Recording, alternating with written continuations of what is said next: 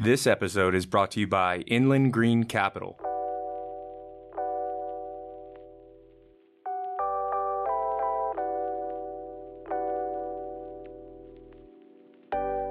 Earlier this month, Britain's Queen Elizabeth died, marking the end of an era that had spanned 7 decades and a shift in power from one monarch to the next.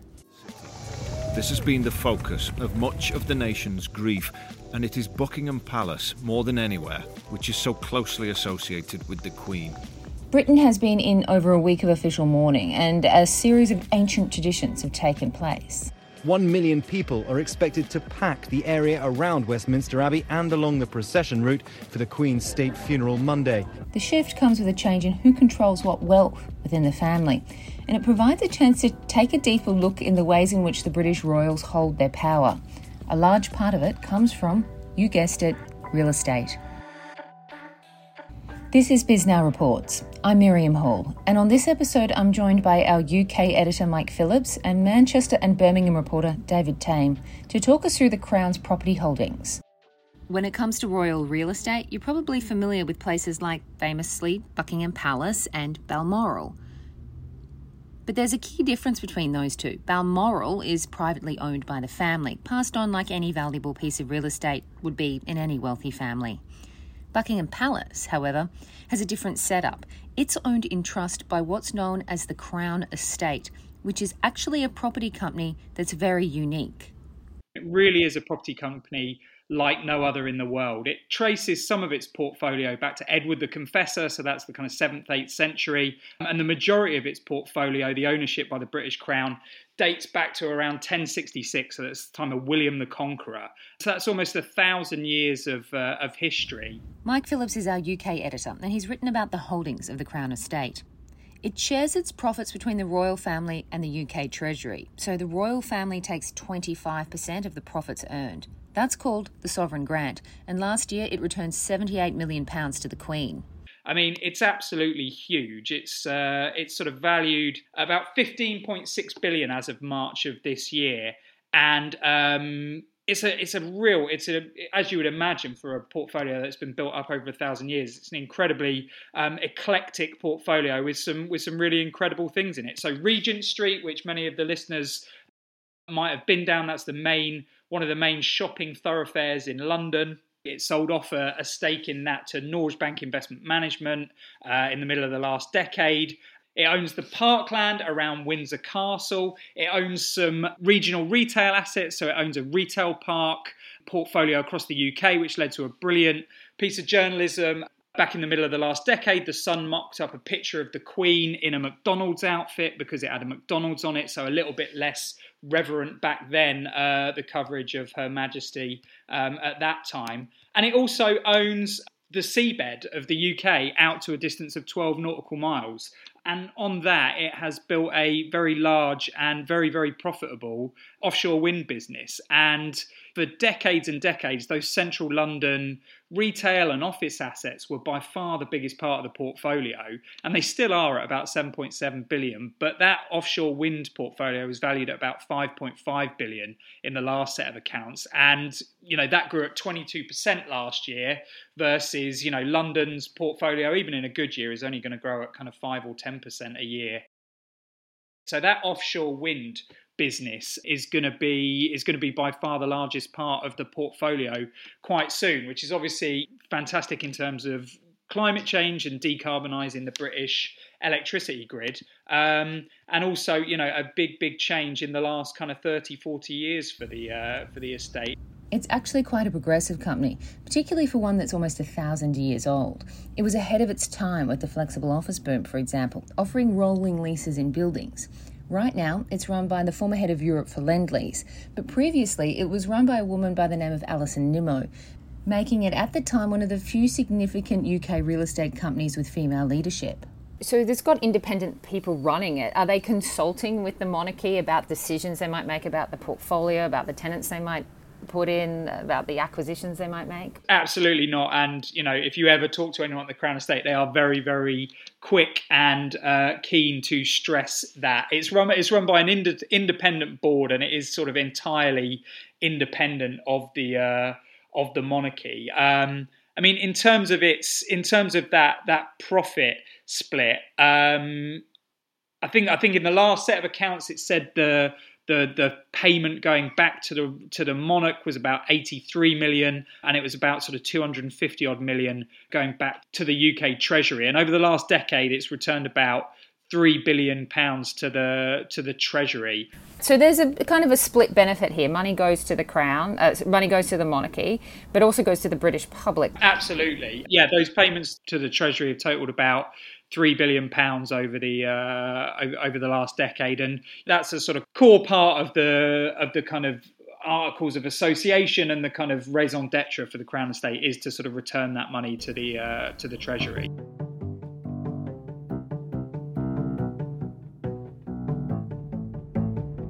With a team that collectively has more than 50 years of commercial real estate finance experience, Inland Green Capital can provide funds for commercial CPACE projects and is a leader in advancing clean energy and sustainability. Our clients benefit from our expertise gathered over decades of real estate finance activity and the experience we've gained from closing hundreds of CPACE financings in programs across the country. Head to inlandgreencapital.com. Inland Green Capital, investing in a green future. So Charles is now the reigning monarch to whom the spoils of the Crown Estate flow. He's not just the king either, he's also the Duke of Lancaster. Before, when he was a Prince of Wales, he was the Duke of Cornwall. That means he now has the Duchy of Lancaster and has passed the Duchy of Cornwall onto his son William. Duchy just means dukedom. These separate duchies give the sovereign and their heir separate funds and assets for which to work and play. David Tame, our Birmingham reporter, breaks it down. If you've followed your history, you'll know that Hanoverian monarchs in particular, but British monarchs down through the generations, the heir to the throne and the occupant of the throne have rarely been on good terms with one another. And it was decided a very long time ago that it was sensible if he didn't have to go to daddy and ask for money. The duchy was established 700 years ago and is there to provide income to the king or the queen, though the king or the queen isn't entitled to any of the capital assets, just the income. The Duchy of Cornwall is there to provide the heir to the throne with some independent pocket money, and it's quite substantial amounts. Now, the Duchy of Lancaster is a different kettle of fish altogether. The Duchy of Lancaster is two counties in the northwest of England, Cheshire and Lancashire. And they're not just a duchy, but they're a duchy palatinate, which means that they have some of the properties of an independent country. Now, only a very small number of these still exist, but they are very real. So, for instance, the Duchy of Cornwall has the right of bona vacantia, which means that if you die in the Duchy of Lancaster, then your estate is forfeited to the Duke of Lancaster. The Duke of Lancaster is always the crown. Since John of Gaunt, it became muddled in with the crown long ago, John of Gaunt. It has the peculiar effect that in Lancaster, when you go to a formal dinner, the toast at the end is never to the king or to the queen. It is always to the Duke of Lancaster. And it doesn't matter what sex the king or queen is, they are always the Duke of Lancaster. So we've just swapped a female Duke of Lancaster for a male Duke of Lancaster. We don't have Duchesses of Lancaster, they just don't exist. It's worth about 650 million. Most of that is sand because it's 36,000 hectares of foreshore. So about 90,000 acres of foreshore. And about 45,000 acres of mostly upland farmland. It does own some other slightly odd things. I was trying to work this out today because they're very discreet about this, but I think they own Kiel services on the M6 motorway, which is where you go for a wee when you're on a long journey. So the Duchy of Lancaster owns that. They also own some fairly ugly warehouses. Well, I don't know, mustn't be too presumptive, but moderately ugly warehouses in Liverpool and Blackburn. And a little tiny bit of London. The Savoy Hotel. Well, they don't own the Savoy Hotel, but they do own all the land between the Savoy Hotel and Waterloo Bridge, which John of Gaunt once owned because that was the liberty of the Savoy and it's still part of the Duchy of Lancaster. So it's a very odd beast. Produces for the monarch about 20 to 30 million pounds worth of income a year. And unlike the Crown Estate, there's no claim of public benefit here. It's just there so that the monarchy can be adequately supported in its public functions. They could spend it on whatever they like. Presumably they do. We don't know. So it's not like the Crown Estate at all. They don't share anything with the UK Treasury. No. It's the Duchy of Lancaster. It's a remnant of a previous way of understanding how power and property was organised. So it's a Palatinate duchy, like perhaps if you imagine the role of princes in the Holy Roman Empire. The emperor was in charge, but you have your little prince bishops all over the place. Well, the Duchy of Lancaster is the remnant of one of those. Prince William just scored a new piece of property, and it's worth over $1 billion. Yeah, that's billion with a B. Now that Prince William is the Prince of Wales, he is taking on the Duchy of Cornwall. That revenue from the duchy can be spent any way he wants. Fund the charity work, use it for the private life of his family. While much of the royal family's wealth is kept in secrecy, experts have been able to piece together just how much each member is worth. And with the in all, the duchy has about 53,000 hectares of land in 23 counties in the UK. And according to its website, its principal activity has been sustainable commercial management of land and properties. The Duchy of Cornwall is more conceptual as duchies go, rather than the very real Duchy of Lancaster. So the Duchy of Cornwall does indeed own some property in Cornwall, generally not of very high value. And like the Duchy of Lancaster, it has foreshore rights. It owns the gap between the high tide and the low tide, so a great deal of sand. And they have the right as well to own wrecks on the coast of Cornwall. Now you might wonder what the virtue of owning wrecks on the coast of Cornwall was. Well, of course, almost all trade crossing the Atlantic or moving into what was England or the Kingdom of Cornwall long ago has to pass a very rocky coast around Cornwall. So the wrecks there were often extremely valuable. So there's all that kind of stuff. But the rest of the duchy has been accumulated over the last 200 or 300 years to meet the needs of the Hanoverian heirs to the throne. So a lot of what it owns is not in Cornwall or even real estate. It's simply a business vehicle. It's like a corporate vehicle for the accumulation and management of the wealth of the heir to the throne. I bumped into the Crown agent in Herefordshire, which is a very long way from Cornwall, and they still own all kinds of bits and pieces there. They also own things like biscuit companies, clotted cream businesses. They have a whole wealth of investments in all kinds of things. So it's much less a real estate business and more a kind of conglomerate, a conceptual conglomerate of royal interests. Now that Prince William owns it, could he shape it in a certain way as well? Without a doubt, because Prince Charles certainly did. Remember that the Duchy of Cornwall was in abeyance when Princess Elizabeth, as she was heir to the throne. She wasn't created Princess of Wales, so it was left in the hands of a board who just sort of kept things ticking over. Charles, therefore, inherited something that was very available for him to shape and mould, and he's had 50 years in which to shape and mould it. William now gets a chance to play the same game, and it gives him the same platform, the same independently wealthy platform from which to experiment. So Prince Charles did perhaps rather whimsical things, like deciding that he would create a kind of miniature Bath in Dorset, a nice little town full of Georgian buildings called Poundbury, as a way of explaining that we could all live in nice little Georgian buildings in towns like Poundbury if only planners would listen. So he did that. That was a fairly, a very personal bit of spending by the Duchy of Cornwall. And there's no reason why William couldn't do the same. Perhaps he'll start a yurt business or... I don't know where his interests lie. Helicopter business, who knows? This is the town that Prince Charles built. 3 hours southeast of London, Poundbury is a social experiment. Poundbury is an extension of the town of Dorchester, which falls within the Duchy of Cornwall. It was the now King's pet project, a development built with his architecture principles in mind, dense, walkable and sustainable, though it's not been without its critics. The principles of Poundbury are simple: appealing, varied architecture, everything within a 10-minute walk, and homes and businesses on the same streets. Mike points out, though, how the King was talking 30 years ago, developers are talking now.